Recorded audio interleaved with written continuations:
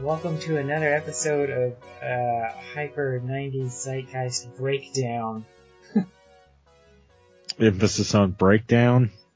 Not quite yet. Things are okay. Things are worse than ever! You know what that's from? I feel like I should. I just rewatched The Dark Knight the other day. Oh. Yeah. That was on. I was watching it somewhere. I don't remember where. I rewatch it every year. But what gets me is all the beat cops. They have the best dialogue. Mm-hmm. Yeah. That's in the scene where Harvey's he's trying to talk to them at the press conference. Oh yeah. And one of the guys in the background's like, "Things are worse than ever."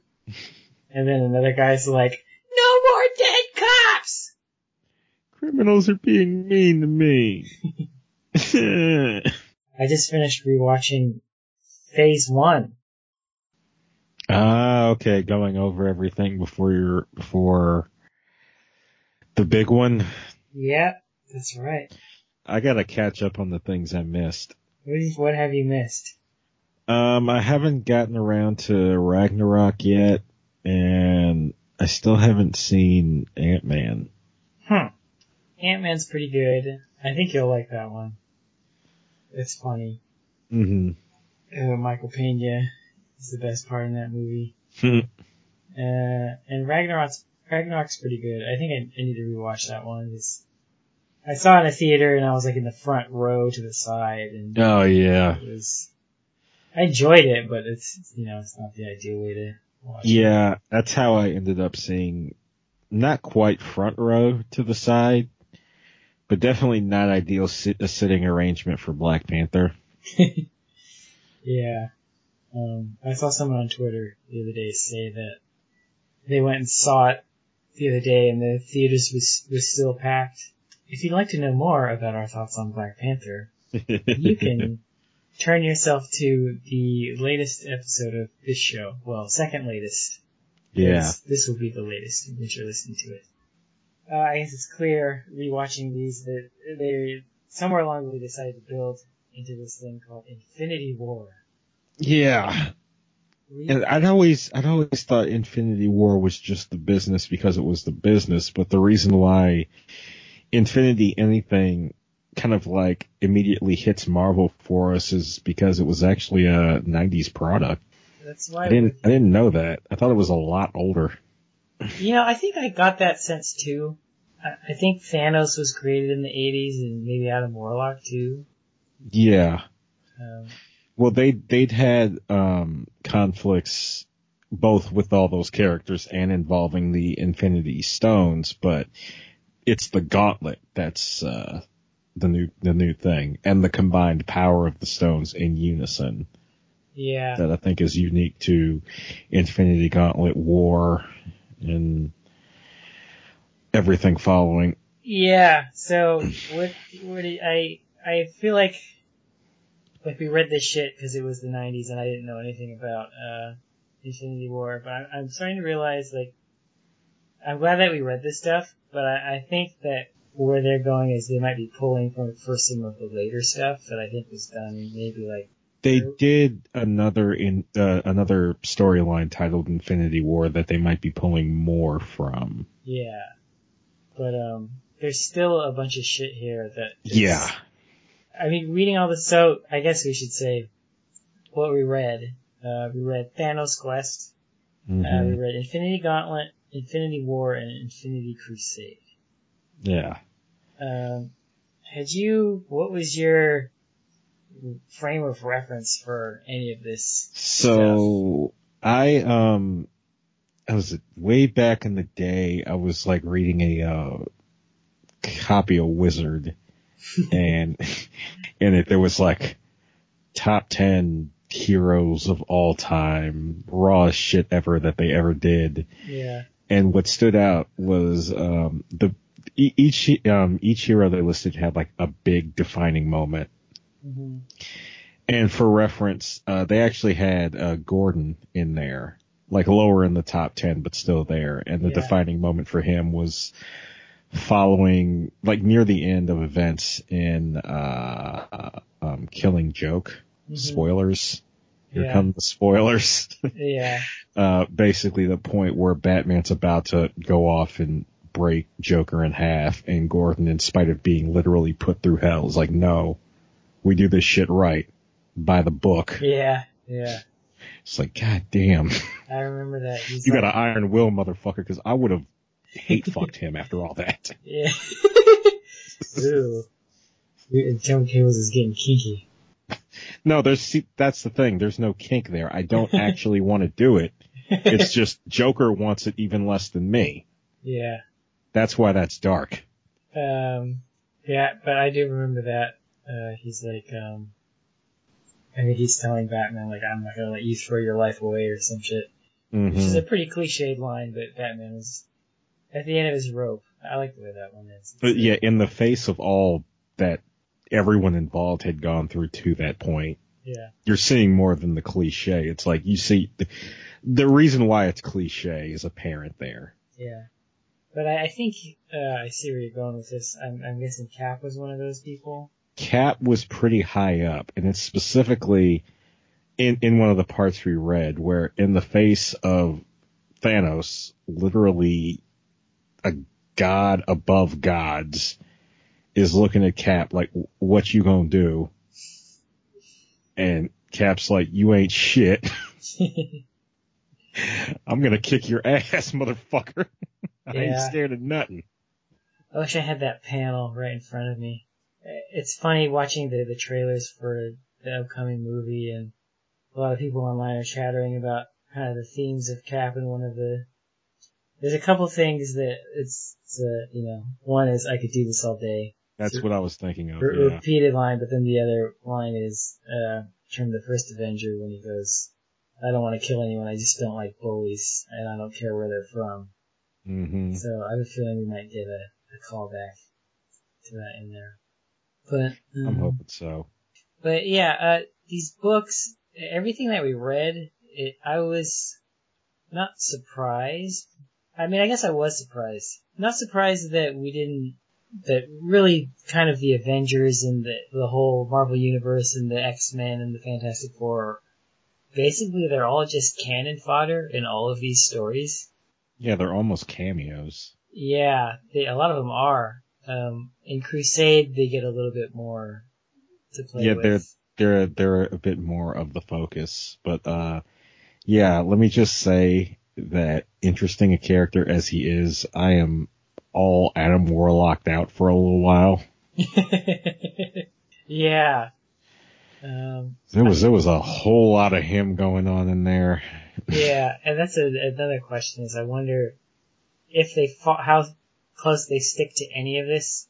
Will they just put Doctor Strange in the Adam Warlock position? I don't think he's not powerful enough. Yeah, no. Well, I don't know if you want to edit this out or not. Have you seen everything Marvel? I've seen all of the movies. I haven't seen like Agents of S.H.I.E.L.D. Oh, okay, so you remember at the end of Guardians 2? Yeah. So he will have he's likely to have a presence. Wait, Adam Warlock? They at the end it's hinted that race of gold aliens that they pissed off. Uh-huh. They mentioned creating something to take out the Guardians, and the leader lady is like, "I'll call it Adam," or some shit. Oh, I don't remember that. I do remember that, but I didn't. Adam Warlock wasn't in my brain, so I never. Mm-hmm. But I remember that now. It's interesting. But I haven't looked at the cast list for Infinity War, partly because I want to be surprised.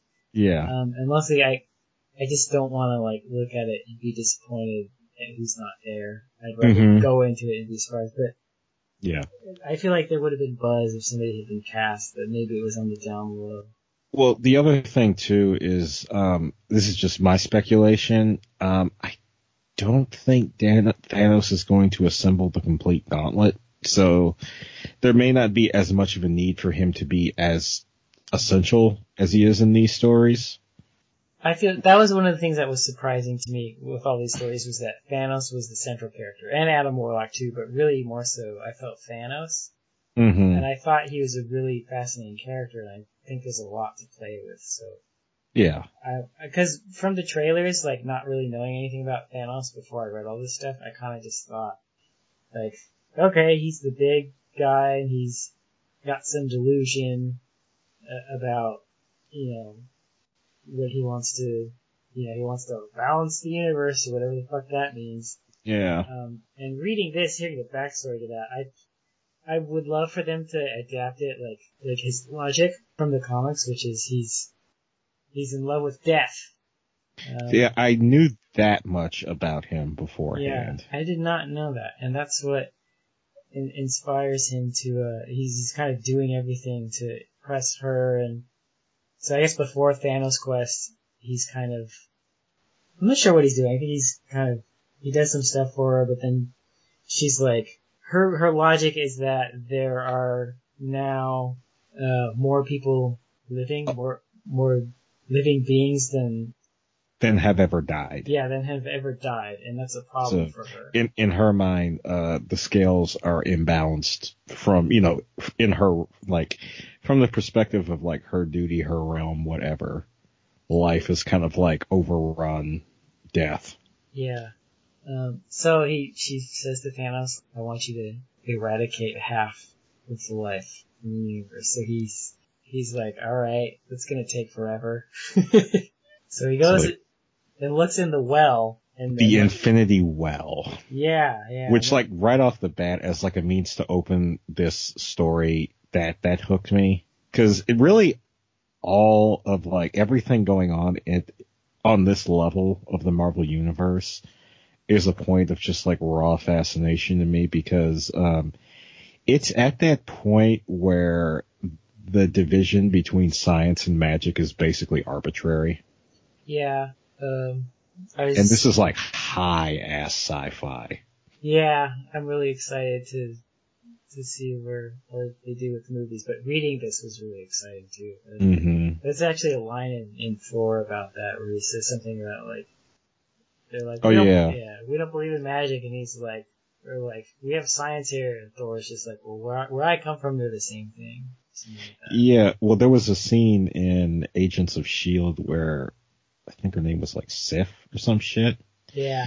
She showed up and Coulson was like, oh yeah, sorry about this interface. If you do, he starts trying to show her, and then she immediately starts blowing through it. It's yeah, this is a primitive interface that was used long ago. He might as well have been playing with a kid's toy to her. Yeah, I feel like I've seen that scene or something. Maybe.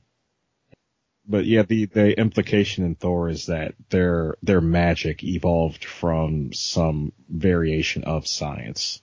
Yeah, which I like. Mm-hmm. This Asgard's really pretty in the movies, but Well, I remember looking at the costume designs and thinking, those aren't gods, those are aliens. Yeah. It's kind of, I really like their kind of middle ground take on that. Mm-hmm.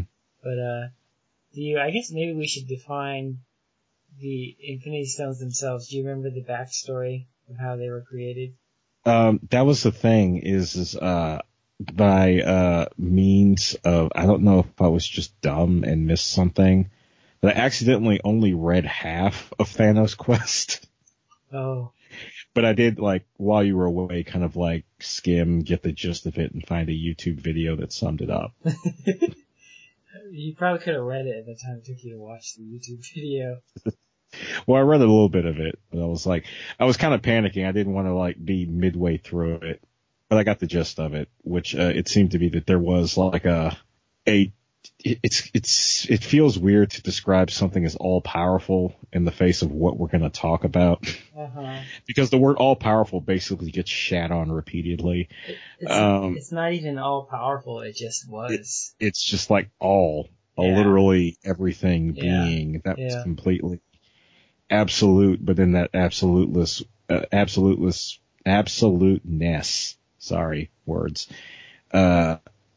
also felt an equally crushing sense of loneliness Yeah. and destroyed itself. Yeah. Which is kind of like really sad. Yeah, it's really interesting. I like that as a thing, like the Marvel Universe has like a defined, like, here's how it started. Like, that's really interesting to me. So, it exploded into basically all of these elements, and the stones kind of control each element. Yeah, I remember in the movies they sort of, I think they describe them as, I don't know if they use the term singularity, but there's basically, they kind of ascribe a power level to it, and they say that it's like a universe compacted into that stone, or like the power of a whole universe within stone. Oh, so anyway, basically, people knew that these things were powerful, and like they used them for, whatever. They just came upon them and they used them for different things. But so Thanos learns from the well that these things are, like, if you collect them all and use them all together, you can rewrite reality and existence as you see fit. You can do anything. You're a god.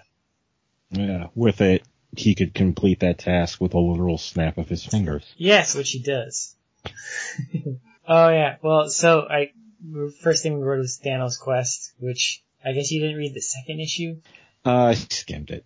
So the first one, it's basically Thanos running around and meeting all these different characters who have come upon the stones for various uses, either defeats them or tries to bargain with them, or some combination of the two. Yeah, there's a lot of deception going on. His biggest advantage being that whereas these people are only using the stones subconsciously, he has an intimate knowledge of how they work. Yeah. So the first guy is just some guy named the In-Betweener. I forget which stone he takes. That guy had the soul gem, I believe. The soul gem. And then the power gem was just someone on some buff guy. Some big dumb idiot in space. Yeah, some big dumb idiot. Thanos just basically beats his ass and tricks him and gets it. The third one was my favorite. That's the gardener, right? Yeah. I really like this. It's the first bit of humanity, maybe outside of being in love with death, that you get out of Thanos, because he's like, I actually don't want to kill you. Yeah, I thought that was really, because you kind of get the sense that, okay, there's 6 stones, he's gonna go to 6 different places and do the same thing over and over. Yeah. This is really, I like that he has this respect for this guy who's just this old gardener who's using which one was it? It was the time gem, right? I believe it was the time gem, because that's why things were growing so fast. He was accelerating. Right. Yeah, I think it was, I don't know if he actually said so. I think he just really, I guess he likes similar-minded people, and what he may have saw in this guy was a similar kind of ambition. Like, does he say outright what he likes about the guy? He's basically, what does he say? He's like, I just admire, your garden. He just likes his garden, and he appreciates that he likes his garden. Which I like. Yes, yeah, I think what I'm getting at is probably reading a little bit in between the lines, but I think this gardener, he also had a past beforehand where he was looking to attain power. Yeah. And this is just kind of like him later on in life, like, as long as I have this garden, I don't need to do all this crazy stuff while out.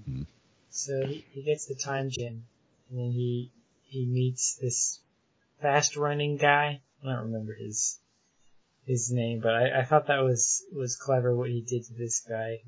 He was like a titan who ran really fast and was like, you can't catch me! And Thanos basically just used the time gem to speed up his aging process of millions of years, so he was just old. Like, I can't catch you, but you'll catch death. Yeah, and then he took the time gem from him and then made him a baby and then traded this baby with the collector to get the collector's gem that he had. Yeah, and then he he like mind screwed him. Yeah, well, Kind of for no reason. Yeah, really for no reason, which is sort of weird. It's more what I expected from Thanos, because I known him as just being evil. What was it? Outside of kind of skimming Infinity Gauntlet when I was a real little kid, my other like big experience with him was the Marvel vs. DC comic where him and Darkseid meet, and the writers from both Marvel and DC have to admit that they're kind of the same guy. I think they have the same dad. Did Kirby make Thanos? I don't believe he had anything to do with Thanos. I think it was Jim Starlin. Oh, okay. But he was very inspired by the New Gods. And, and that was Kirby's baby. Yeah. So what happened between Thanos and Darkseid? Oh, they I can't remember what happened. They just ended up fighting at some point and like calling each other pale imitations of themselves. It's like, you're like me, but lame. No, you're like me, but lame. The chick versus Barry. Exactly. But so yeah, he dicks over the Collector, and he's like, "Oh, the baby effects are temporary," and then the guy becomes like his regular self, and then just like gets pissed at the Collector. Yeah, Thanos is a dirty motherfucker because he pulls that move throughout all four of these books. It's like, I held to my word for 30 seconds. I mean, I kind of appreciate what he did to Mephisto at the end. Yeah, it was towards a better end. I think that's a testament to his character growth, actually, which is really good. I was surprised to I didn't think that Thanos would be this well developed and kind of have all these interesting shades to him and have actual character growth as a villain. Mm-hmm. Which I'm sure was reversed later. That's just how comics work. It did make me a little sad thinking that this probably was like, he eventually just completely reverted to full evil, whether it was some contrived psychological thing or it was like he got killed and then he came back eviler than ever, or there was a universe reset and now he's evil again. And yeah. I think not quite similar things have happened with Darkseid. I think with Darkseid it's more, he's dead for good. Except not really. Yeah, kind of like the Joker. Yeah, the Joker, he's not as deep a character. He can be mysterious, but he's not deep. Yeah. Whereas there's a lot going on with Thanos. I will say I just finished the Telltale Enemy Within, and they do a really good Joker story. Okay. He's very deep. It's probably the best Joker story I've seen outside of The Dark Knight. Well, my computer can probably run it now. Maybe I'll get into those. Yeah, I really like it. But anyway, and then Thanos beats this other guy who's like a game master, and they play like a VR simulation. Yeah, I was skimming it, and then I saw that, and I was like, oh, you lost me. I saw the weird power armor suits on the chessboard, and I was like, It was a little silly. Maybe if this were me as a little kid, I'd have been into it, but this story, the story was taking itself too seriously to kind of go there. Yeah. If any of you guys listen to NAGP Resurrection, you know that we're a little worn out on VR. Yep. Or maybe not, but so yeah, then he gets all the gems, and we get this really sad final panel of him crying because Death has still basically rejected him. Oh yeah, leading into Infinity Gauntlet, which, God, as evil as Thanos is being over the course of that story, I was still feeling some degree of sympathy for the way Death was just shitting all over his affection. Yeah, she did not care. God. She didn't care at first, and then when he finally got the power to do what she wanted, she was like, well, you're not equal now. You're the god of everything. You can do anything, so I'm still not going to speak to you because I'm not worthy. And, you know, he doesn't want to force her to like him, because then that would be a hollow victory. So he's just... His desire for her love is sincere. Hel is a big part in Thor. I'm pretty sure it's the same character. She's the goddess of death. Mm-hmm. In Thor Ragnarok. I haven't seen anything that says that she's involved in Infinity War. In fact, I'm pretty sure I looked at her on IMDb, she's not in it. So I'm a little curious how they're gonna play this. Like, is it just gonna be Thanos' like he's just got a weird demented thing? Or maybe there's a greater aspect of death. Yeah, I don't know. It's sort of basically he does the thing. He snaps his fingers, and half the universe is just gone, which, you know, a lot of people take note of. Yeah, it's like you're about to get more than half the universe dead by doing this, because like the Skrull and the Kree are kind of like, well, it's time for that big war we were avoiding. Because half our people disappeared, and there could only be one group of people shady enough to do that. Yeah, pretty much.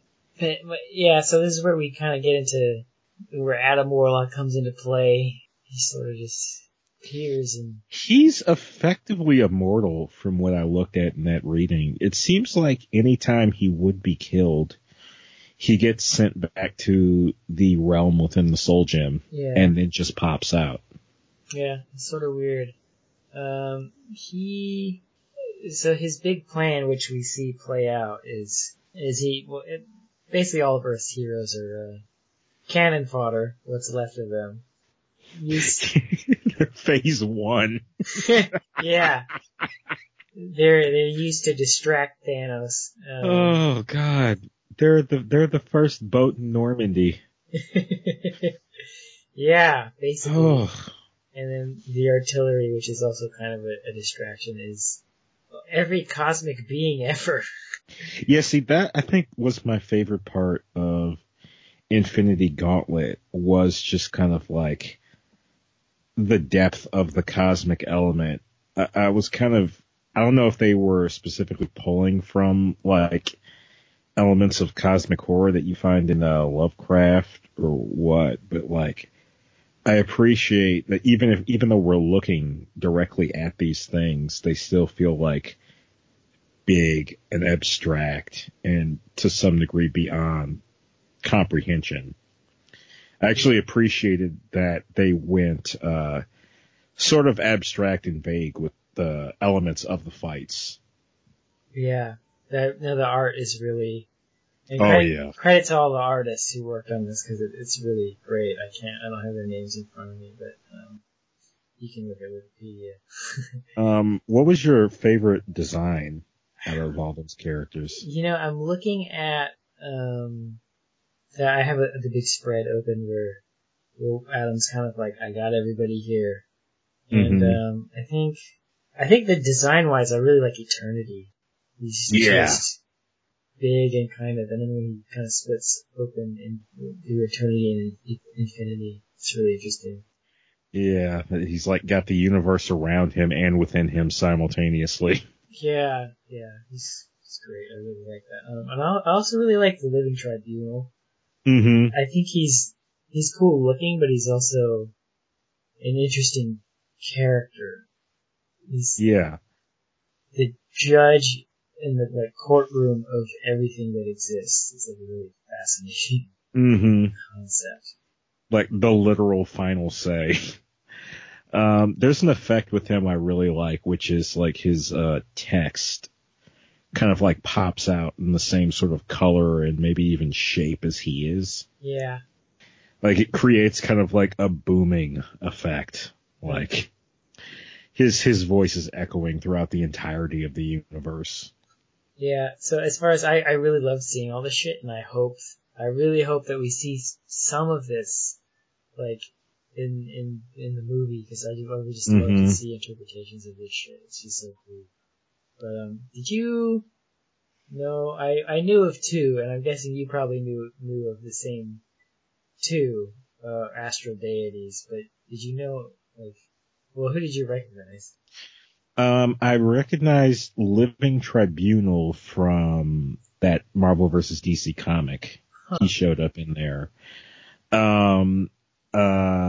Galactus, obviously. Yeah.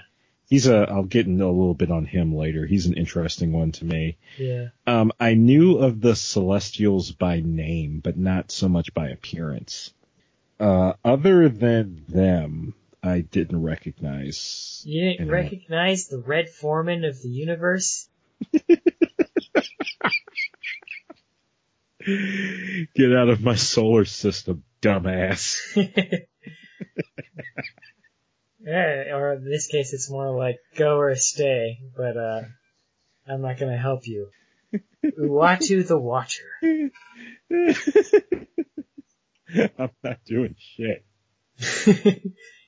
Basically. I guess that's just his MO. I know why, Living Tribunal didn't help.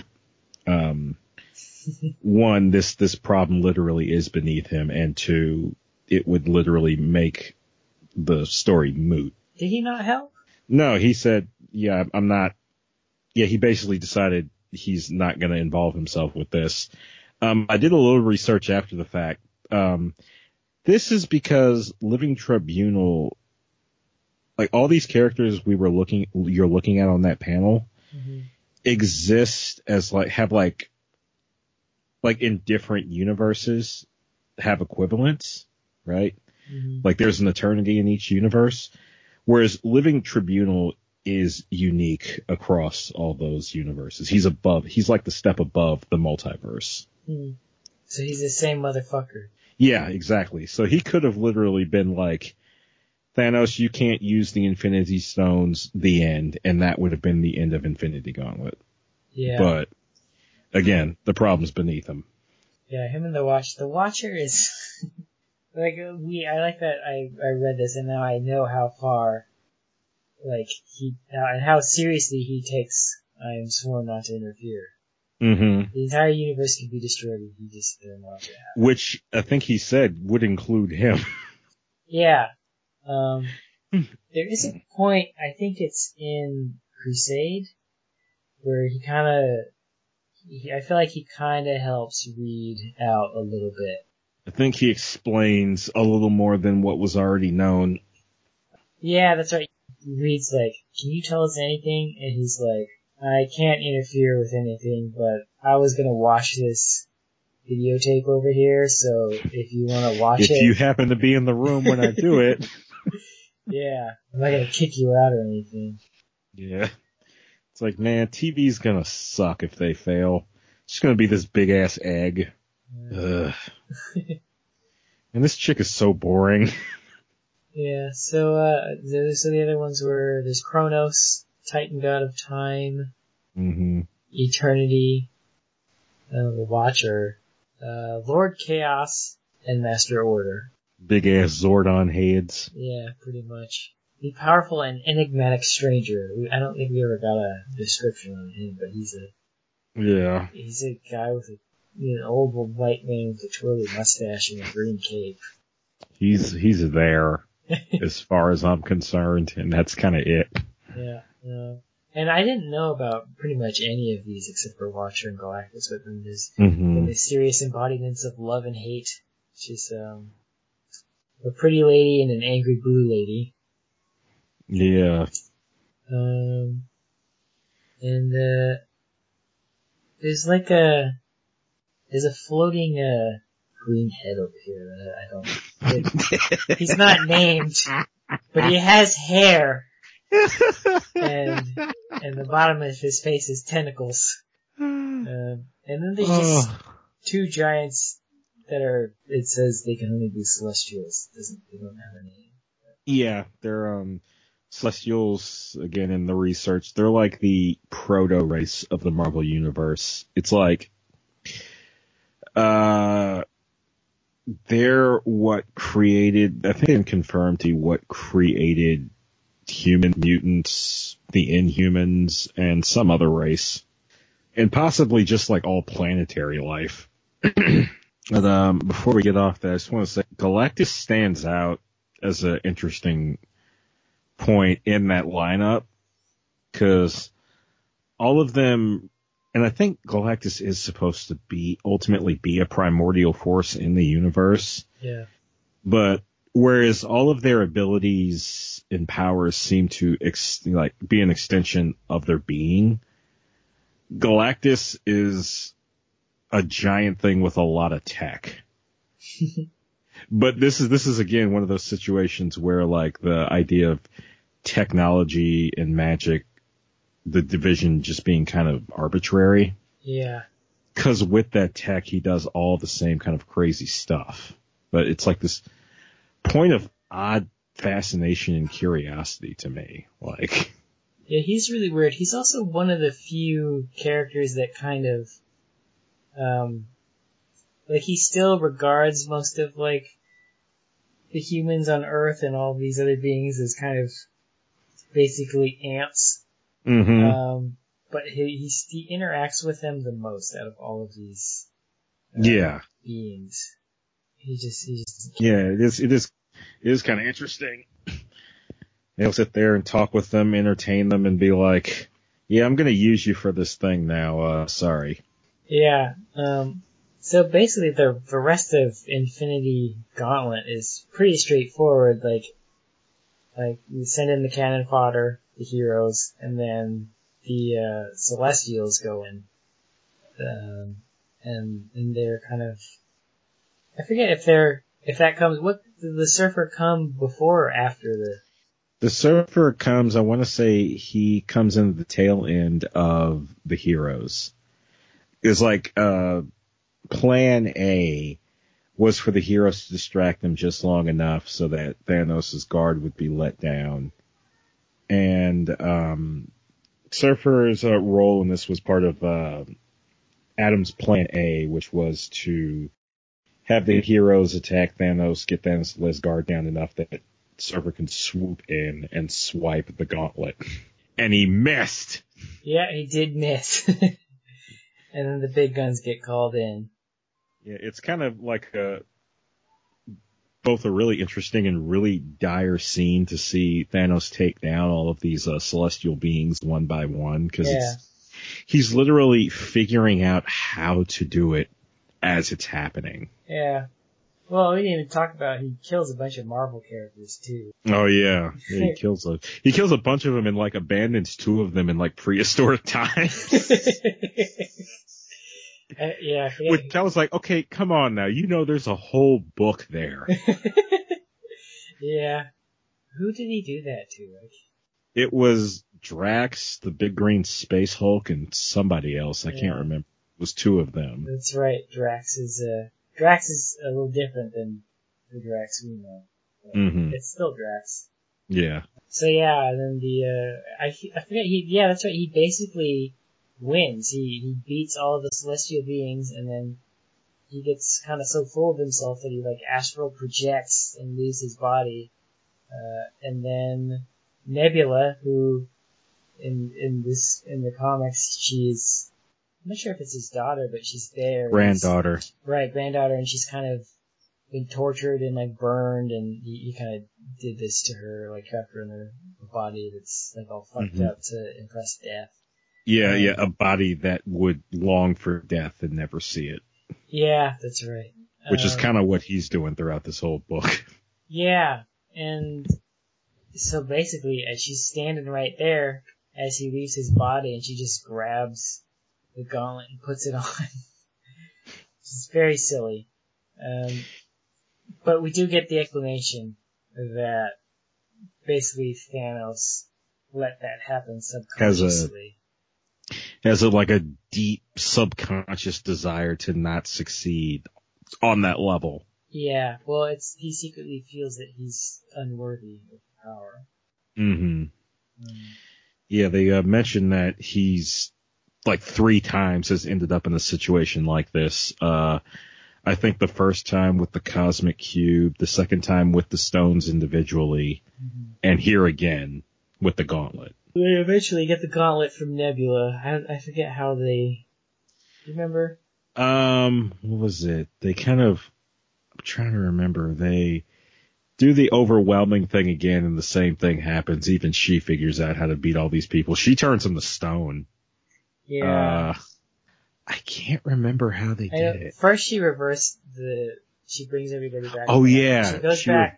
She goes back a couple days, and then Thanos is like, gotcha, because she's all fucked up again. And then she's just like, well, I'm still wearing gauntlets, so she just reverts back again. It ends up off her hand, because I remember there's like this hilarious sitcom scramble for it. Yeah, that was really good. Yeah. There's this great panel of all these, it's like a 12 panel of just everyone like crawling all over each other. Yeah, people got other guys in headlocks, and people's hands are trying to reach out for it. People's hairs get pulled and faces clawed. Yeah, it was pretty good.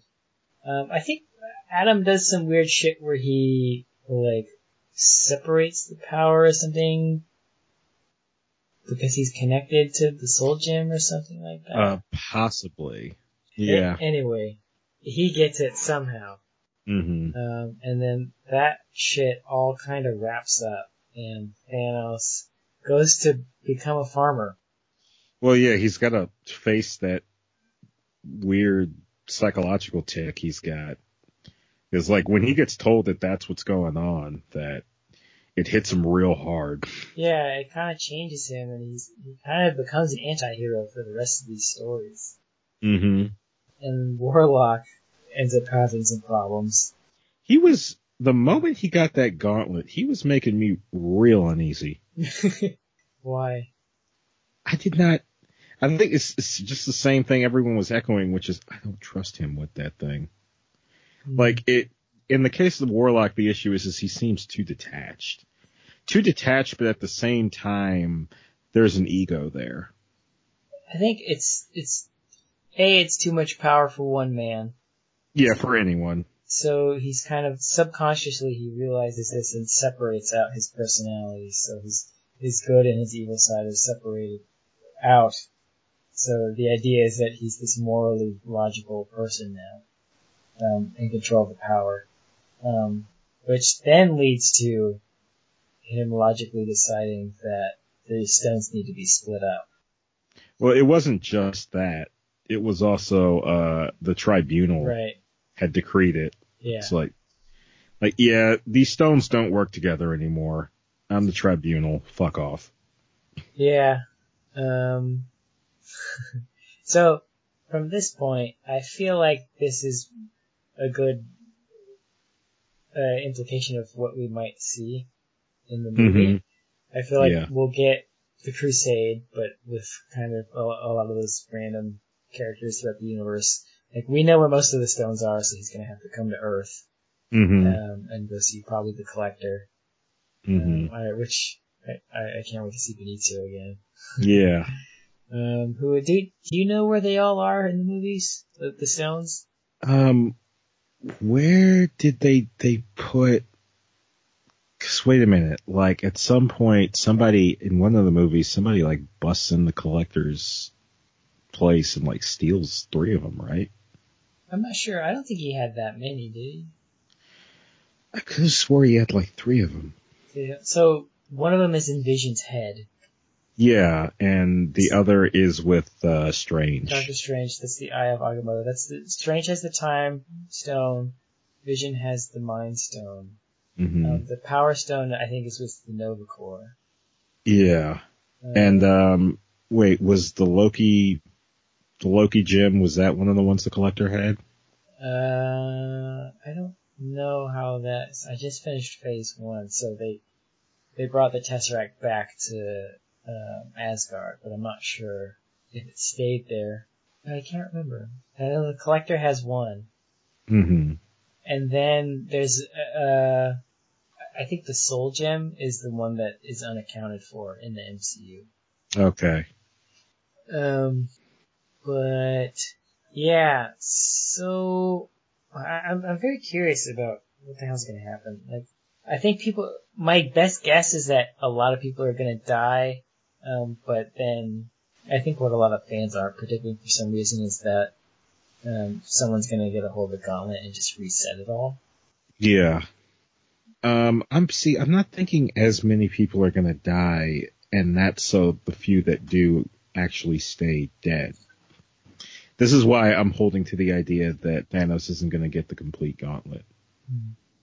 I feel like it has to. I also feel like I've seen like little someone put together some shit where there's like little hints about the future in various places, and I think it might be on Agents of S.H.I.E.L.D. where someone has like on a screen there's like a picture of a planet like exploded in half, and I think it's Earth. Mm-hmm. I have a feeling that he is going to get them. I mean, I for one like.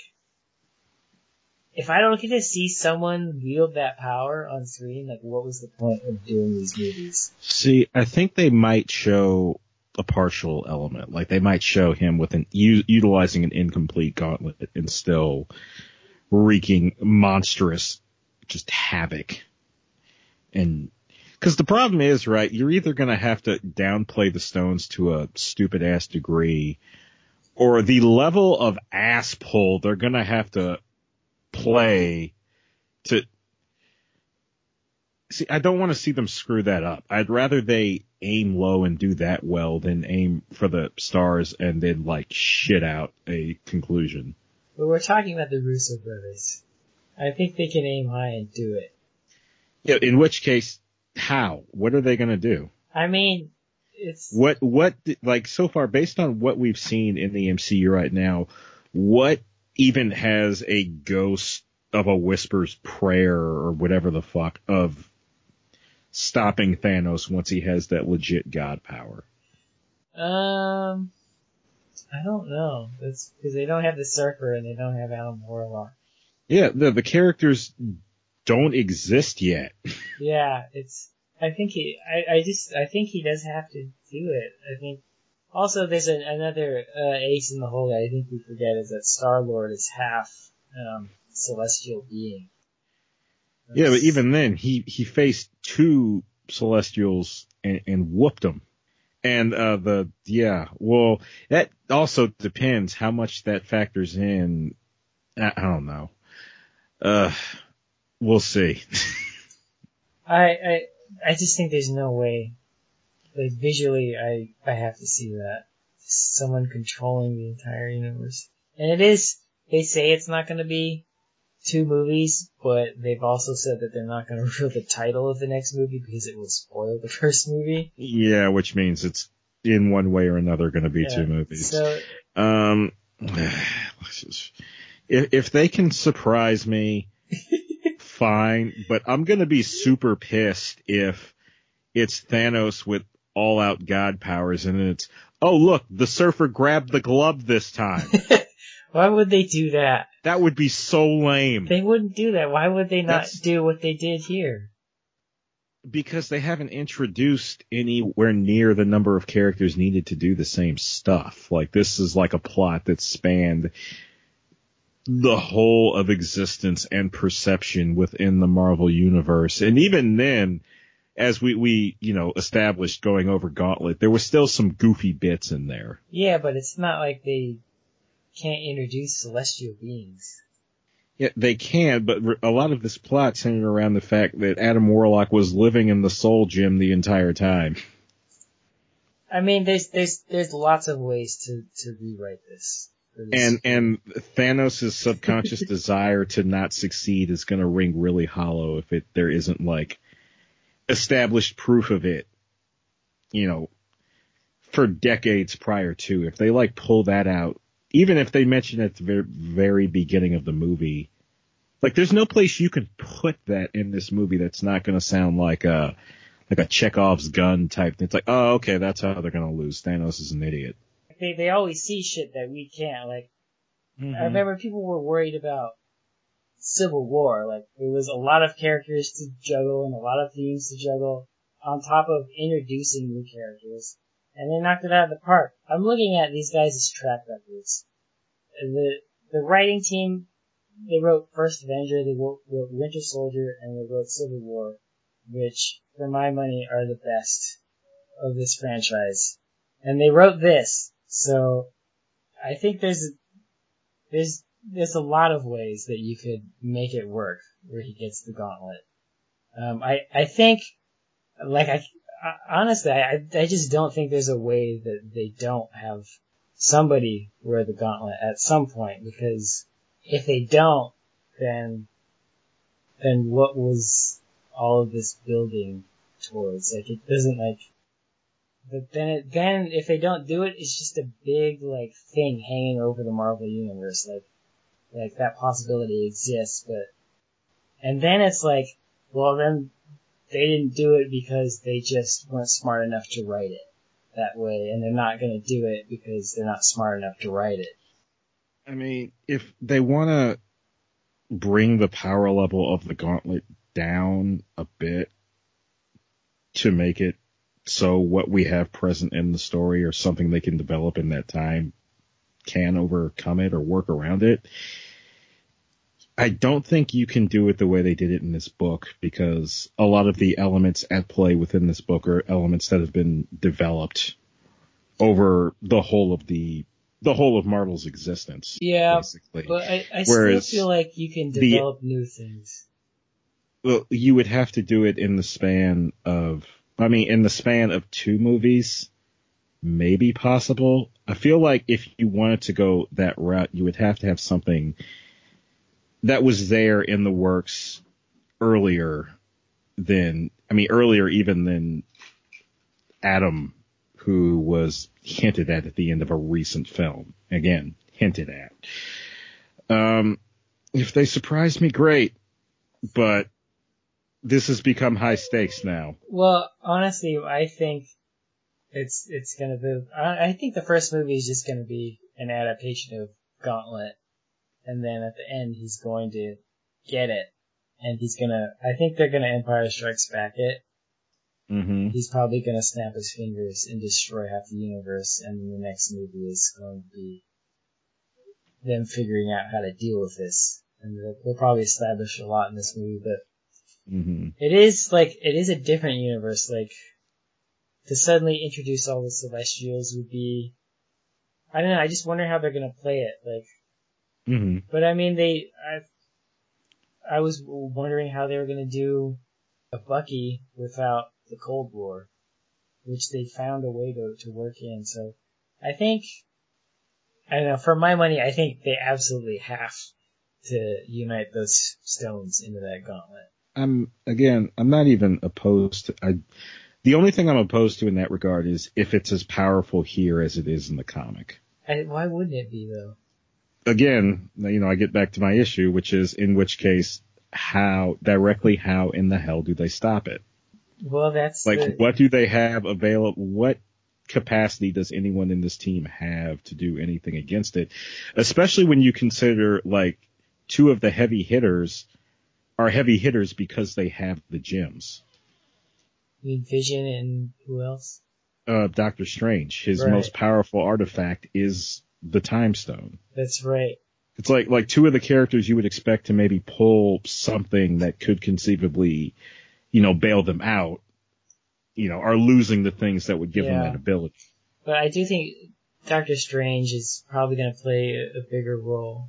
I mean, add to that the fact that some number of these characters who would contribute to that end are probably going to be dead by the time the first movie ends. Yeah, I don't know. But I do think Strange might get a bigger role. He might visit, I mean, because we've seen him visit, like, the realms of, like, Dormammu and shit, and who knows where else he could go and who else he could talk to. He's kind of the window to that. And then the Guardians as well, they've kind of witnessed some interesting things. Yeah, they could be the gateway to the, sort of the, like, cosmic level deities and stuff like that. I mean, they battled a low grade one. Yeah. It's possible. I have my doubts. Not really. I'm just worried, I guess, is to not keep saying the same thing over and over again. I'm not worried. Whatever happens, I think we're gonna get 2 good movies. Just because those teams are solid and they have so much to play with. Yeah. It's gonna be interesting because Thanos looks powerful already. in these trailers. Yeah. It's also the fact that I think the movie could still be good without uniting the whole gauntlet. It could, but we've been building to this for so long, like, the Infinity Stones. Oh, there's a gauntlet with all the holes for the stones. I just think... I mean, you can build on the sense of dread of that thing being completed. Yeah, and I think that's the first movie. But yeah, I mean, like, even we saw here, he gets, like, 2 or 3 stones, and it's over. Like, he's unstoppable. Yeah. So, and we see him in the trailer get 2 stones. Anyway. We read more. Yeah, there's a lot more. Yeah, there's a lot more. I will say that Gauntlet was probably my favorite of the 4 books. Yeah, me too. Mainly just due to the focus of the cosmic level stuff, seeing the gods at work. One element, and this element spans both this one and the next story, Infinity War, which is kind of like weird bits of psychology and the nature of actually being a godlike entity. Like, one of the elements Adam Warlock kept trying to play against Thanos that didn't quite work was the sort of idea, belief, expectation. It's like, okay, this guy doesn't know what being a god is about. He's inexperienced. We can play on that. And I didn't really get what he was saying. I thought it was just, words and stuff, till I thought about some of the characters he was contending with. Like, not even just contending with, like, even in his corner. Like, Mephisto was the one that really kind of put it in perspective. He's a god in his own right, but he's a god within his own realm. And so, like, the depth, intricacies, and elements of control, things you have to take into account, are known to him. They're known to him on a much smaller level. They're known to him within his own realm, and to maybe a lesser extent with Adam Warlock in that realm within the Soul Gem. Whereas Thanos hasn't experienced that, and other characters who attain either the Gauntlet or similar powers. Oh my god, okay. Okay, sorry. I had a thought. Haven't really done that. And they factor that in with Nebula as well. Mm-hmm. It was kind of interesting to, like, get insight on something that to get a weird level of depth and insight on something that doesn't actually exist is always a point of fascination to me as, like, an escapist space cadet. Yeah. It was weird. Yeah, reading the whole thing was very much... It was like, okay, let's take all these weird, crazy, abstract concepts about the nature of reality and make them real and treat them like they're real. Mm-hmm. And just having all these beings like eternity. It's like he is everything, like, all at once, but he's also like this giant, like, black hole man floating in space. Yeah, with his own thoughts and ideas. Independent of the whole of the universe. Yeah.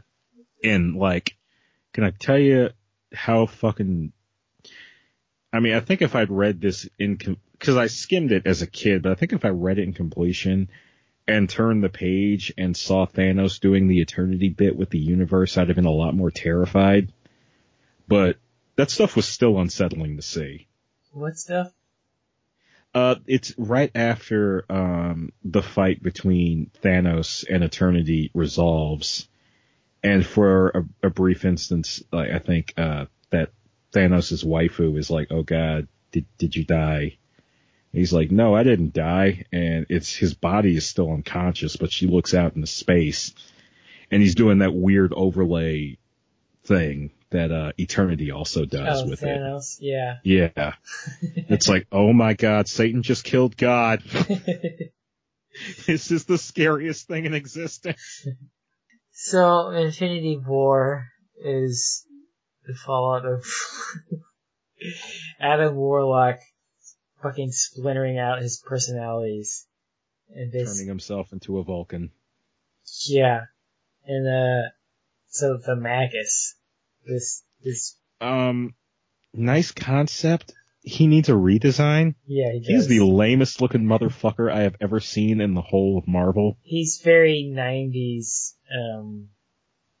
He's just 90s. Like, He looks like a S&M Club leather daddy with a lame ass top knot. Yeah, well, he's very he used to have a fro. I think I saw that. Yeah, he should have kept it. It's in there. And he should have kept that shit. Oddly enough, in flashbacks to a future that doesn't exist. Mm-hmm. Because that's what he is. I guess the future version of Adam Warlock. A future version. A future version who became evil, traveled back in time to make sure that Adam Warlock became evil. And I guess Thanos helped him destroy that version of the future. But persisted as a literal aspect of Adam's, I don't know, psyche, soul, whatever. Well, he was always kind of there, but when the good and evil got expelled, the evil manifested itself as that. Mm-hmm.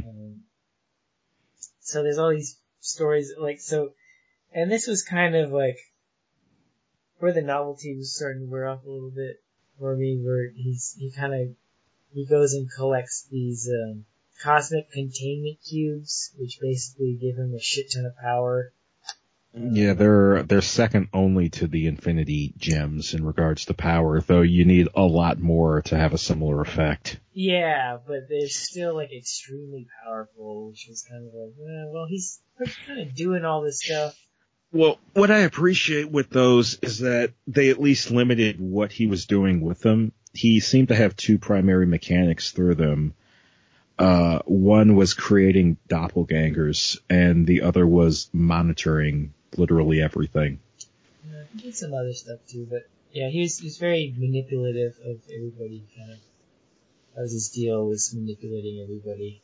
Yeah, it was, because I was able to get a lot more behind Thanos' means. I mean, a lot of what he did was manipulation, but there was also, like, a mastery of multiple elements. Like, Thanos is Doom on space age steroids, perhaps literally as well as figuratively. His, like, mastery of things is just like he speaks a lot in Thanos' Quest of the Soul, as well as, like, displaying a high level of scientific knowledge.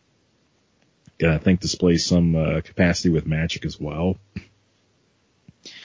Whereas this guy seemed to be almost pure, like, working and anticipating of people, which was impressive in its own right, but I think maybe this is just a personal thing on my end as to why I couldn't get behind him as much as the villain, which was like, I can't really not even just see myself doing that. I can't really see anyone predicting the actions of people to that degree of certainty, to that, like, success percentage. Yeah. Like literally the only thing he couldn't predict was because he couldn't see it. It was Doom and Kang. Who were, to me, they were like the Hail and Clash of this series. Oh yeah, they were the two cops from Versus for me. Yeah. I just heard that music in my head anytime there was a scene together. They were just... Except they're calling each other officer. Yeah. Those moments were funny every time, like, one of them's like, fucking asshole. Yeah. It's like, I hate this guy. They were having an ostensibly civil conversation on the outside, but they were just like, I can't wait to kill this motherfucker. It was all both of them were thinking. Yeah, it's like, Kang's always like, fucking primitive ass motherfucker, Doom's like, bougie ass son of a bitch. I thought it was interesting that he did manage to knock out Eternity. As one character put it, slipped Eternity a Mickey. Yeah, that was weird. Eternity was like, seriously looking like he was on that shit. There's some interesting stuff with Galactus gets really involved here. Mm-hmm. And he ends up sending Gamora inside of Eternity to wake his ass up. I kind of like the end of that scene. Just like, and Clegg's like, yeah, sorry, I had to do it. She's like, I'm so gonna kick your ass for that. Well, he kind of brushes her off. He's like, I don't. It's interesting because in the bunch we read here, he's just kind of like, I don't care about your ego.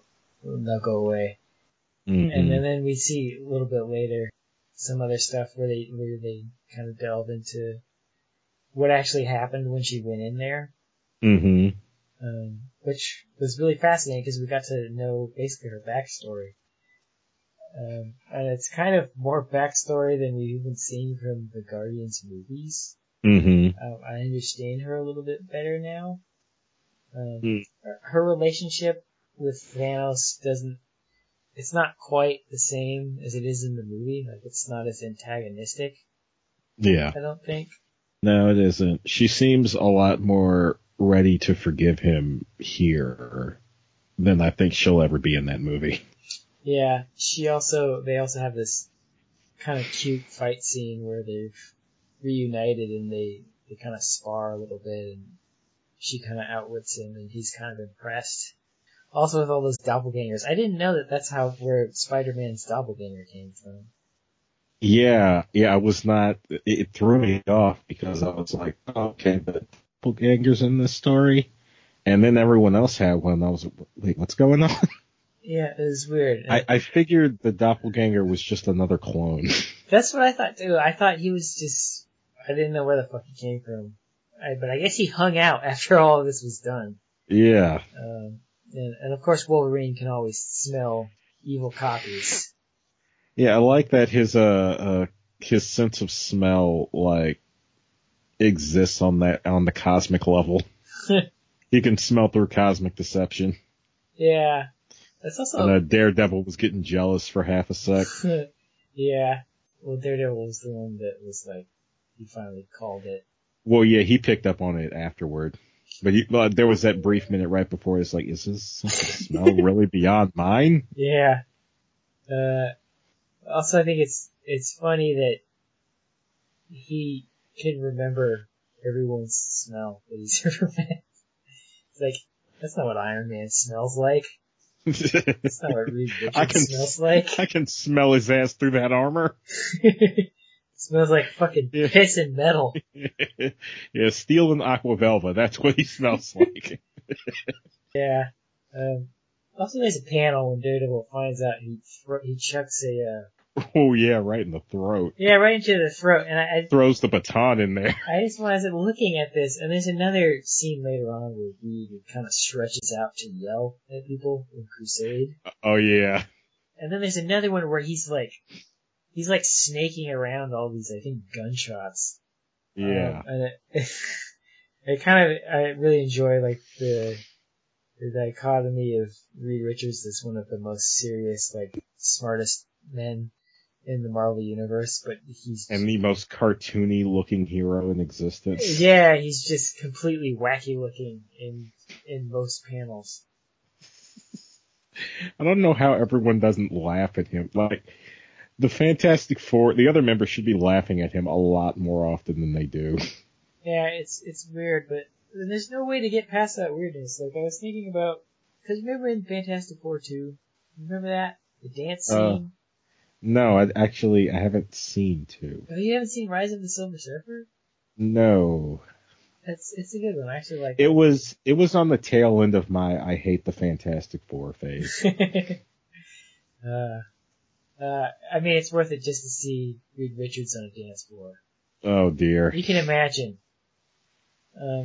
I mean, I was contemplating going to see that movie until I was told that Galactus was a big gas cloud in it. I mean, now I'm not so stuck on it, but before I was just kind of like, yes, screw every part of that. I mean, what sold me, I really like the Silver Surfer. So, he's cool. So to see him there, and voiced by Lawrence Fishburne, was just like perfect. Like, that's what tempted me to go see it. Yeah, he's good in the role. I mean, it's just his voice, but it's cool. I think those movies are like really underrated. They're probably better than I gave them credit for. Yeah, again, there was a very special bias going on at the time they came out. I'm looking at Thanos blow up the Rat Man. Yeah, that was pretty cool. I like that. That was raw. Yeah. So anyway, going back to the doppelgangers. There's a Thanos doppelganger. Oh yeah. Who, like, I was sitting there thinking, it's like, man, why is he seems like more of a bitch than the other doppelgangers. And then eventually he meets up with the other Thanos. It's like, yeah, I was totally going to betray the shit out of him. Yeah, it makes sense. And he already knew they're the only ones that, he's more of like a perfect doppelganger. Yeah, he seemed a lot more sentient than the other doppelgangers. The rest of them seemed feral. Yeah, he was basically a copy, and they have that thing where they meet and it's like, oh, are we gonna fight or are we gonna fuck each other? Because those are the only two options. Of course they end up fighting. I don't think Thanos even masturbates. You don't think so? You don't think he has like pictures of death on his phone that he looks at while he's jacking off? See, I don't think he'd I'm not even sure he would actually have. He seems like the kind of guy that would find sex too ridiculous to actually participate in. But he wants death so bad. Yeah, he does love her. Maybe the love is just like maybe sex is the only element that's not there. I think he wants to put it in her skull. Maybe like in the one of sex. those eye holes. Maybe that's why he needed the gauntlets. Maybe it needed to be more of like a weird psychic, non-physical thing. Because I think it's specifically the physical act of sex that would probably like disgust him. I think I'm gonna have to check Rule 34 later. I wouldn't be surprised. It would be funny to see him trying to screw her skeletal form. Yeah. Basically dry humping a rib cage or something. Yeah. So anyway, he basically absorbs himself, and then there's kind of like this weird insinuation that like there was a warlock thing going on where it's like, I'm whole again. So it kind of left it up in the air to be, it's like, is he gonna turn evil again, or I don't know. Yeah, it does make you wonder, because like the doppelgangers for doppelganger for Iron Man, and maybe Reed Richards straight ate his ass. Is that what happened? That's what it looked like. I thought they like shot tentacles out of their arms and like climbed into their bodies or something. Yeah, I could have swore they like absorbed them or something, but I mean, it would be kind of funny if like somebody went through it, like decided to pull a Clone Saga thing with those two elements. Like Reed and Tony have been doppelgangers the entire time. And I guess it would explain what they did to the Hulk. What did they do to him? Launched his ass into space. That was way later. Yeah. But, you know, they're evil doppelgangers now. Yeah. I guess we kind of glossed over the plot of why Galactus sent Gamora into eternity. It was to wake him up so that he could... Oh yeah, the ruling that Living Tribunal specifically gave wasn't just that the Infinity Gems can't be used together, is that they can only be used together with Eternity's okay. Yeah. Since it's his domain that these things step over. So they woke his ass up. And then apparently there was an old switcheroo played with the Reality Stone. Okay, now if they do this in the movie, I'll buy it. They could. They would kind of be able But I don't think that's what you want either. I wouldn't want that, but if it still gets me to like see it, because he still kind of tricked him into thinking that he could do all that stuff with the Reality Stone. Yeah. Which they also did to Goddess, which we'll get to later. I just want to see crazy shit. I just want to see crazy Jack Kirby collages on screen. Like they did with Ant-Man and Doctor Strange. Like, I just want to see trippy shit. So yeah, Thanos had the Reality Stone the whole time. And so he tricked him, and then I forget, how did they get that thing from him? Let's see. He had the reality stone the entire time. I can't quite remember. Trying to remember the end, and I think there was something to do with the fact that because some aspect of Warlock exists within the Soul Gem, he was able to pull him into it. Yeah, I know those two fought for a bit. Yeah, I like that weird bit where, yeah, because of his bond with the Soul Gem, just being in contact with the Gauntlet gave him a similar level of control. Mm-hmm. And then they sort of expanded and had like a super god fight. Yeah. That was kind of neat. Yeah, but anyway, Warlock beats his ass, and then Living Tribunal's like, you know what? This is not gonna happen again. These are not gonna work together. Ever. The end. I am so sick of having to come back here. This is why we can't have nice things. And then, what happens? Well, then Thanos is kind of like, he just goes back to his farm. Mm-hmm. And he's basically also like, I think I'm a changed man and something's interesting. But then he expresses worry about the next problem, which is like, well, he beat the bad side of Warlock that got split out. But what about the good side? Where's that thing? Well, there was also a lot of worry that now that his dark side was not exactly a part of him, it exists within the Soul Gem, like it's trapped there. Yeah. So it's not exactly completely integrated with him again. There seemed to be the fear that the logical side of him combined with the dark side would make just a greater villain without having the good to balance it out. Yeah. But he seems to be okay outside of just being very mopey. Who, Adam Warlock? Yeah. Also, we kind of skipped over this. It's weird because the way this stuff we read was put together, some of the stuff was tacked on afterwards in terms of order, and it was stuff that was in other books that filled in like tiny parts. I really like that one episode where it's the issue of. There's a couple issues that lead up to it where Thanos is kind of. There's a scene that we saw earlier, but we didn't see this. He kind of gets astrally pulled to Death's domain. To talk to her, and she's like, Adam Warlock saved me during the Infinity Gauntlet crisis, and I can't stand for that. I owe him a debt, and like, I can't stand for that. First of all, she's speaking to him, which he's just like, oh my god, Senpai recognized me. He's like it's super funny. He's like, he's standing the fuck out, like, he's so sprung. But she's like, kill Adam Warlock and I'll be yours forever. And then then we get a whole issue of him sitting in this chair, like, walking his weaponry onto Adam and kind of, in the end, deciding that he can't trust Death. And that he's not gonna do it. And that he feels empty and lonely inside. Never thought I'd be feeling sympathetic towards Thanos. But God, she screwed him up. Yeah, I definitely, I like him as a character. I understand he's deaf. Yeah. He's definitely a lot more interesting to me now.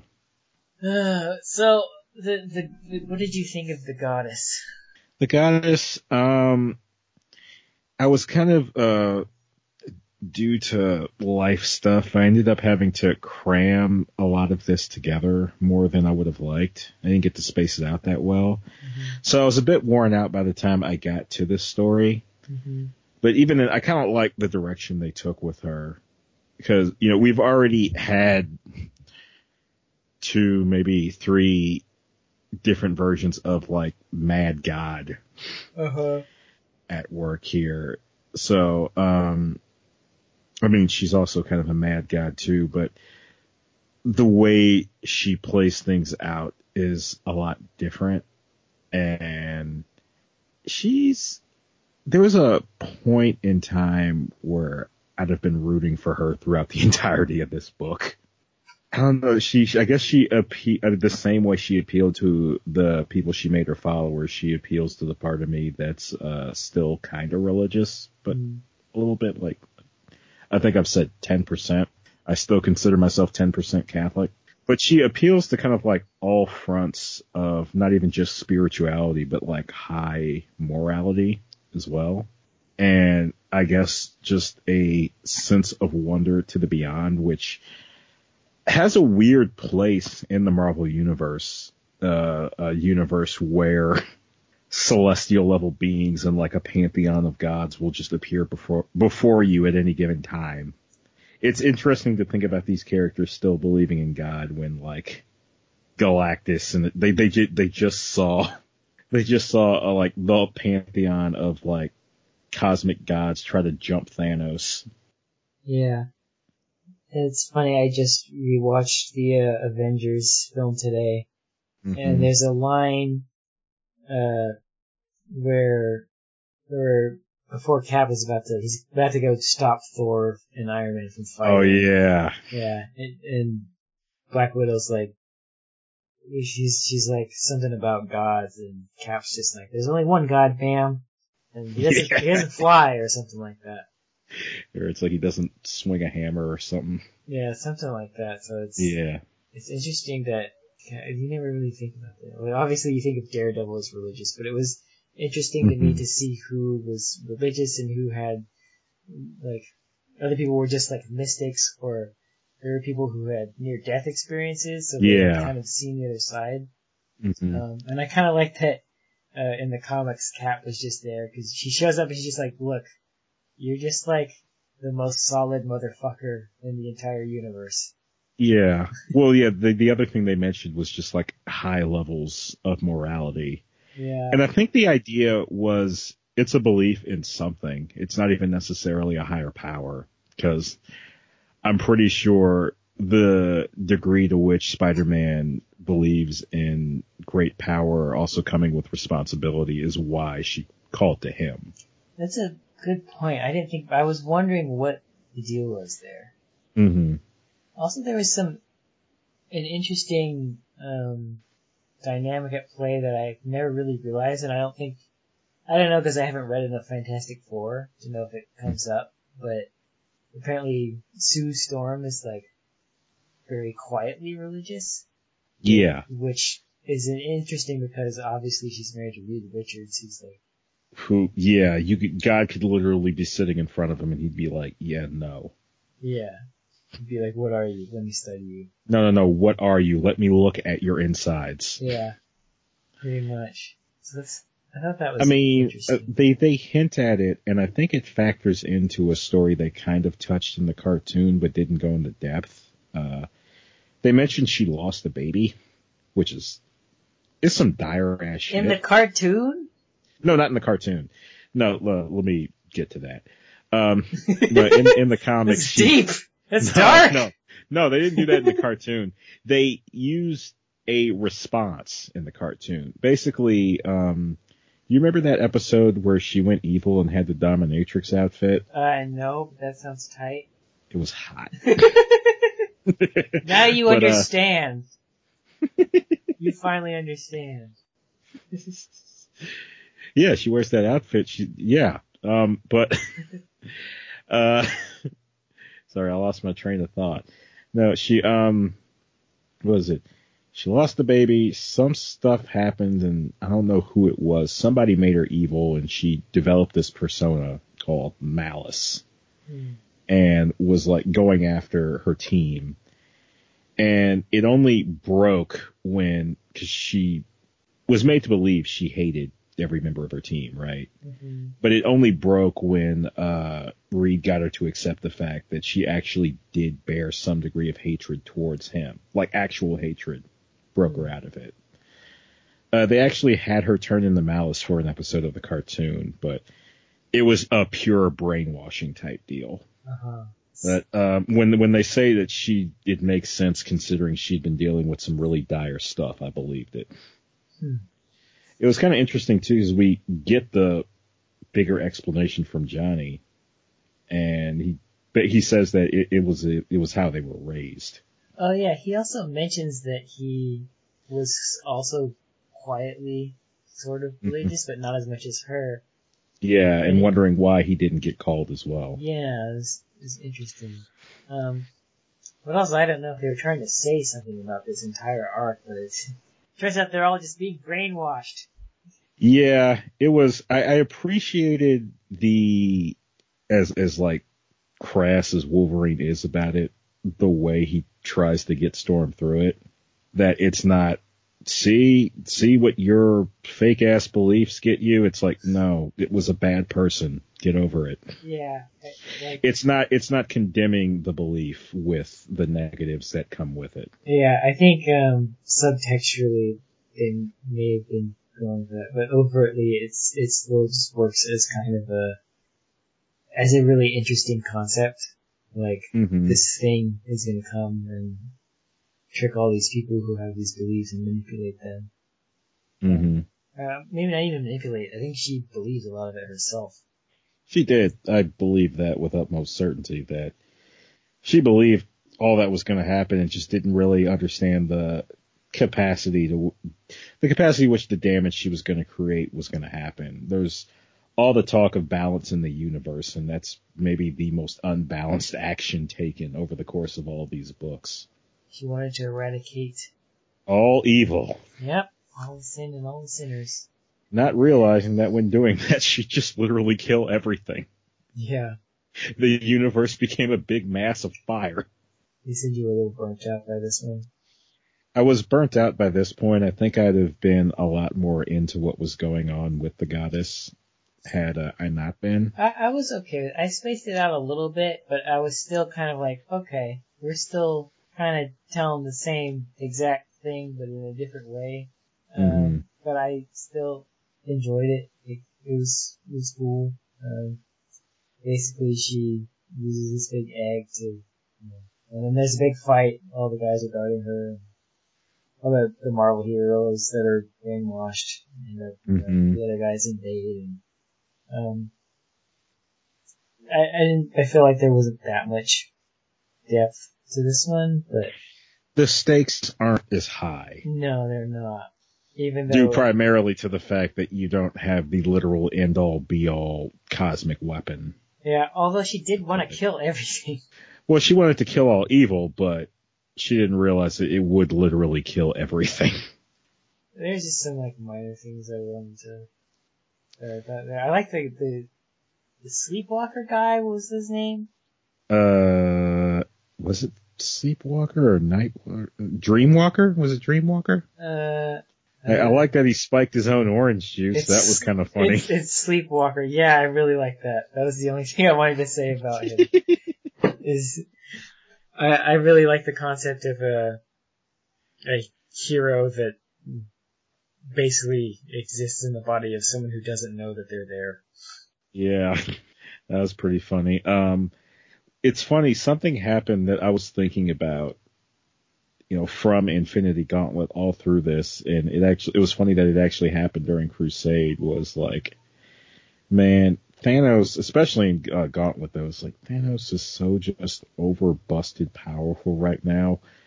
I'm almost certain that if I turn the page right now, his gauntlet's gonna reach out of it and choke me. Yeah. And then it actually happened with the egg, where like the fire was taking everything, and then you get a shot of somebody like reading the comic, and then the fire shoots out of it. Oh yeah, that's right. There was a guy, they kept explaining that while showing a kid reading the comic. It was very meta. I enjoyed that. Yeah, I enjoyed that little vignette of them taking her out. I also really liked Thor smashing into the planet. I believe naked. Not Thor, Hulk. Yeah.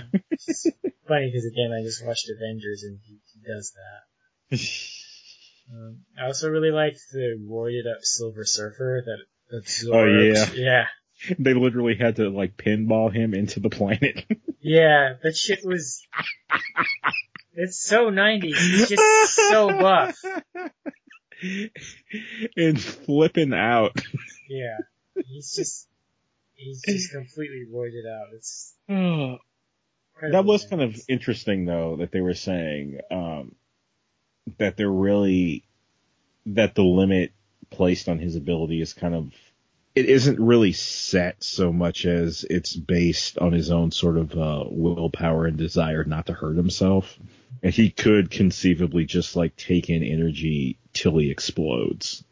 Yeah. Because he flew into the sun and sucked up all the energy. It is a shame that kind of the order of some of the rights acquisitions have really affected stuff we get to see and how we get to see it. Because I really would like to have seen the Surfer, like they're fucking around in cosmic space. Like, yeah, I would love to see the Silver Surfer out there. Surfer would be good to see. Galactus would be good to see. Like maybe, like they got Fox now, so yeah, they could conceivably, and they're going to need something down the line. Maybe, I mean, you don't go bigger than the Gauntlet, but I think Thanos is a nice enough threat for the whole of the Avengers. Or the Fantastic Four if they want to take another stab at those movies. I think there's a social media campaign right now to get, for some reason people want John Krasinski and Emily Blunt to play Reed and Sue. I guess they're married in real life. But oh, okay. Well, there it goes. I mean, you know them, right? The names ring a bell. Emily Blunt she's Emily Blunt. I don't know if she's in Sicario, which I love her in. You'd recognize her, but John Krasinski is that dude from The Office. Jim from The Office. I haven't seen The Office. We had a roommate that watched that show nonstop. Joe? No, Mongo. Oh, Mongo? I didn't know that. I used to wake up to the sound of that show, and it made me crazy. Yeah, I don't know what else you would have seen him in. He's been doing a lot more movies lately. He's, that movie A Quiet Place, I don't know if you've seen the trailer, but that's both of them. Oh, okay. I think he actually directed that. So people are saying... I was hearing real good stuff about that. Yeah, I definitely want to check that one out. But, yeah, apparently in an interview he was like, I'd love to be in the Marvel Universe, and then I think some people were like, Reed Richards, and then he was like, yeah, I'd love to be in the Fantastic Four, and now everybody's like, yeah, John Krasinski and Emily Blunt for Reed and Sue, which I could see working. I wouldn't be mad if they did that, because I think they'd probably get it right and do it in a fun way, but he's not like, he never would have jumped into my brain as Reed Richards. I think he could do it. He could be like a little bit funner over Reed Richards. You gotta think of who you want to see stretched out every which way. Yeah. I guess that's one of the problems with a Fantastic Four movie is, Reed Richards alone is a CG whole. I mean, really the whole of the team, but. I mean, we're in kind of a golden era right now, like, to the point where shit just looks really good. It's funny because I started watching Phase 1 with Ang Lee's Hulk, which I kind of, I consider it to be the portable ops of the MCU franchise. It happened, but only kind of. I think the only thing I like about that is the implication that, maybe not to the degree that they imply it in that movie, the idea that some aspect of why Bruce Banner turned into the Hulk had to do with Banner more than the gamma radiation. You mean his dad? Yeah, well, I remember that was like one of the big points in the movie was that like more of it had to do with Banner than the radiation. I thought that was just an interesting element for the character to kind of deal with. Yeah, I enjoy that because it's funny, like, Incredible Hulk, actually, it kind of retells the origin, and it's very similar, but in a different way. And basically he ends, the start of that movie, he's in the same place that he was in the end of the first Hulk. I think some producer called it a requel, because it's like a reboot and a sequel. The first one ends with him in the middle of Latin America, and then the second one opens with him in Brazil, so. they basically link up pretty well, which is why I wanted to watch. And I hadn't seen it in a long time. What was I saying? Oh yeah, but starting there and seeing like the CG Hulk there, and seeing even just the leap a few years later to Incredible Hulk, like the CG's gotten really good, and we didn't really. CG was still kind of not bad when they made those Fantastic Four movies, but not indistinguishable. Like, yeah, you couldn't go from one to the other like seamlessly. Yeah, to me it's like crazy. I remember when stuff started blowing my mind a lot was around the time of Amazing Spider-Man. Amazing Spider-Man 2. Like, there's a shot, I think the opening, he's falling. Mm-hmm. And then, he swings around and shit. I had assumed that they, like, recorded him falling, from like a pad or like in a wind tunnel or something and, on a blue screen. But that is actually a CG generated character. Like, it just looks that good. Like, the texture on the cloth looks right, and his suit isn't actually like stuck completely to him. Like, you see it's like waving in the wind a little bit. It's just looks really fucking. And I actually think their CG on that looks kind of better than the stuff they're doing with Tom Holland. It's weird. The Tom Holland suit is weird. It does stand out in a weird way. Yeah, the colors are weird. Like, it looks like it's made of an alien material. Yeah, it does. Anyway, did you enjoy these? I did. Something I wanted to save to the end is like, I got a feeling across all these, and you might have to take my saying this with a grain of salt because my knowledge of Nietzsche comes from people describing his works versus having actually read any of the books in their entirety. Same here. But I feel like Thanos and Adam Warlock are like Nietzschean superheroes. I think that's what they were going for. Especially when they open each book with a quote. Yeah, well, I mean, they hang the lampshade on it with effing, what's his face? Magus, like, yeah, Nietzsche really knew his shit. Yeah. Yeah. Is your hype level increased, decreased for the movie? Well, there's a worry level now. And it does pull away from the hype. It potentially pulls away from the hype a little bit. I don't know if I'll probably feel different by the time it comes out. I'll just want to see it. Yeah. But, I mean, I guess now I just gotta prepare myself for the possibility of what I'm fearing will happen. And in doing so, allow myself to enjoy everything else again, if it happens. Yeah. Whatever they decide to do with it, I trust that team. I just trust them to do. At this point, they've knocked it out of the park 3 times, and there's no way that it's gonna disappoint me. I just know whatever they give me is gonna be good. So at this point, I'm just like counting down the days. Like, actually, I haven't been counting down the days, but I'm watching all the movies. I'm getting like hyped. Like, and it's cool rewatching all these movies. Like, going back to the very beginning and seeing like Bucky and Cap in the 40s is like great. Seeing the first time Cap meets Bruce Banner, first time he stands next to Iron Man in the costume, and they meet each other. So all that stuff is, seeing like baby ass Tom. He looks so young. Yeah, it's weird. He looks super young in Thor, but he looks a little bit older in Avengers, which is strange. But maybe it's the haircut. Mm-hmm. But I mean, seeing Anthony Hopkins in there, which is just like great to see that caliber of actor in a Marvel movie and someone who actually stuck with these movies. Mm-hmm.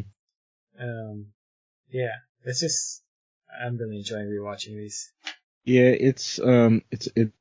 it adds to the fun of kind of going back to these things and noticing elements that didn't quite stand out as much due to their connection to things that would happen further down. Mm-hmm. Like I think right before I actually saw actually saw, not even Civil War, I actually saw the bit in the trailer where Cap's saying, I can do this all day. I ended up rewatching First Avenger, where he does that. So when I see it in the, not even just in the movie, in the trailer, I got hyped. With the trailer? Yeah. For Civil War? Yeah. Yeah. At the end with Iron Man? Where Tony's saying, stand down, final warning, and he says, I can do this all day. So I think had I not rewatched it, I wouldn't have realized that was a callback to the first film. And it's the thing a lot of these other companies trying to get a universe established don't really get. Yeah. Because they're trying to jump right into, look, we got a universe too. And it's like, no, first you make a good movie, and then you make another good one, and maybe you add some connective tissue. You build that tissue to at least 3 films before you start trying to talk about, look at this universe. Because, I mean, really the only things that compare are X-Men, which is now also Disney. So there you go. Mm-hmm. And maybe Fast and the Furious. Yeah, pretty much. They're at 8 movies right now. Oh, yeah, I was listening. I think the podcast it's called Junk Food Cinema, and they talked about a crossover that I didn't know I always wanted to see, which was Fast and the Furious meets Bad Boys. Like, basically, it's another Fast and the Furious, except they send Martin Lawrence and Will Smith out to get him. Yeah, I haven't seen Bad Boys, but I would love to see that. Is there anything else you would like to say on this topic? See, I wish I knew which episodes to recommend, but I feel like, because, in my show we do recommendations, and I was trying to come up with some for this. I feel like there's a number of Star Trek episodes that would appeal to this like weird cosmic level existence that we get to see a lot of in these books. Like, yeah. I know there was one episode of Next Generation I saw recently where Dr. Crusher like somehow slips into like a parallel dimension that is fading, and her son's trying to find her, and he encounters this like weird quantum dude that's able to. How do I put this? It's like he has the space gem from this. Like, he exists in multiple places, multiple realities simultaneously, and he's trying to show Wesley how to do it so he can find his mom. Yeah, there's lots of Star Trek episodes. There's an episode of the original series like that where Kirk kind of gets trapped in like a in-between dimensions or something. But this kind of reminded me of episodes where you go and see, where they end up on some planet and they encounter like a Greek god who is like, we created you in our image like eons ago, like worship me. And of course Kirk is like, no, like you just did this with technology. But obviously in these books we see there's Titans and stuff like that. Mm-hmm. Kronos and Thanos is from Titan, I believe. Yeah, you have those elements. I was thinking about that. I was thinking, Star Trek goes a lot harder into the skepticism on that end. Well, specifically Next Generation. Because it seems like anytime somebody mentions like a god or deific type being, Picard just gets really upset and starts ranting. There's some episodes like that in there too. I'm thinking, Star Trek I want to recommend in general just due to like the simultaneous humanistic element. It's humanism existing in this sort of great beyond type setting. Yeah. It's kind of the end, like the end of humanism, but also like the start of true humanism, where like humans have, learned to work together and are focused on exploring the universe and learning. Yeah, it's a less hopeful or maybe less optimistic kind of take on what you ultimately get with Superman, with guys like Adam Warlock and maybe a darker version of it with Thanos, where it's kind of like, this is like the scope and scale of human potential. Just with what you see the two of them accomplishing, like literally competing with gods and cosmic entities. I guess the difference being that, whereas Superman has actual powers, Thanos and Warlock are a bit more limited. Mm-hmm. But to that degree, I guess it's a more realistic take on the capacity of humans in a setting like this. I mean, they still have like weird god powers, but they're not like, I just have these powers. They're either powers they developed or attained through mastery of something. Is there anything else? Did we miss anything? Oh, I think another thing I wanted to recommend, because partially due to the similarities between Thanos and Darkseid, as well as the Kirby influence across the two, All Things New Gods. Oh yeah, that's right. It's a very similar story, very similar like pantheon of characters, lore. Cosmic. Yeah. Big, giant, buff, old assholes who want to break things. Yeah, struggling with each other for power. Yeah. Maybe we'll see that on screen someday, I guess. Hey, if DC could ever get its crap together. Yeah. Did you end up seeing Justice League yet? Not yet. It's fun. It's a really dumb, fun movie. Mm-hmm. It's kind of what I wanted out of Batman v Superman. But it's so dumb. But it's fun. It's worth watching. Mm-hmm. Where can we find more of Jumper Cables on the internet? Yeah. Let me just apologize. Yeah. When I'm not procrastinating on things I'm supposed to do, you can find me on Twitter at OldTakuConnect. Mm-hmm. At this point in time, you may still be waiting for that Street Fighter episode. Sorry, health problems and school and other things have been kicking me in the dick. Ladies. No. That's what he's into.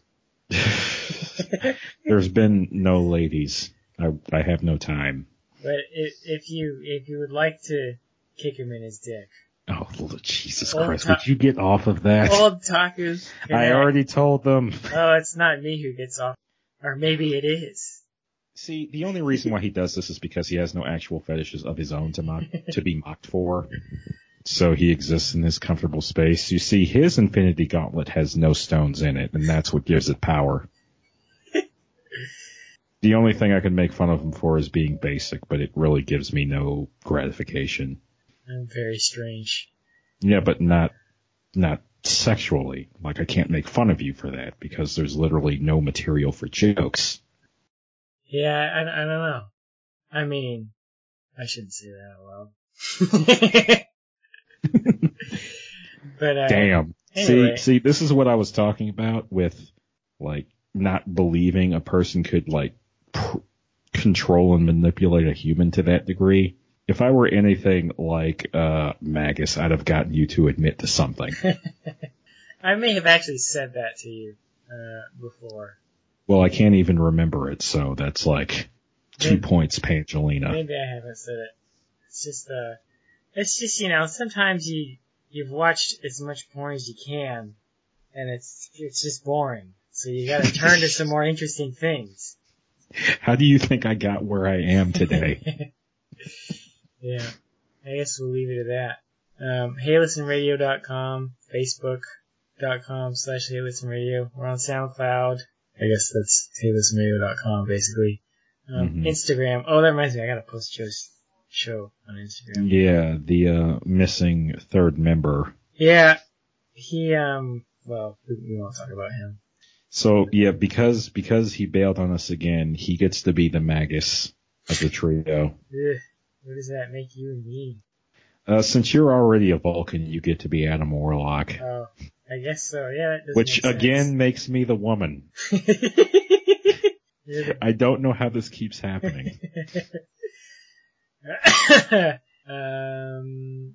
Instagram, Hey Listen Radio. What am I saying? Nobody listens.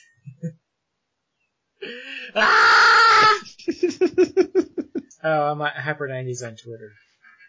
Yeah, Joe's at NAGP Returns. NAGP Returns. That's it. Yeah, follow us. Tune in next month, if you want that egg in your face. Yeah, it won't even be next week. It'll be whatever number of days from when this gets released. It will be the 15th because that is my release day. All right. Thanks for listening.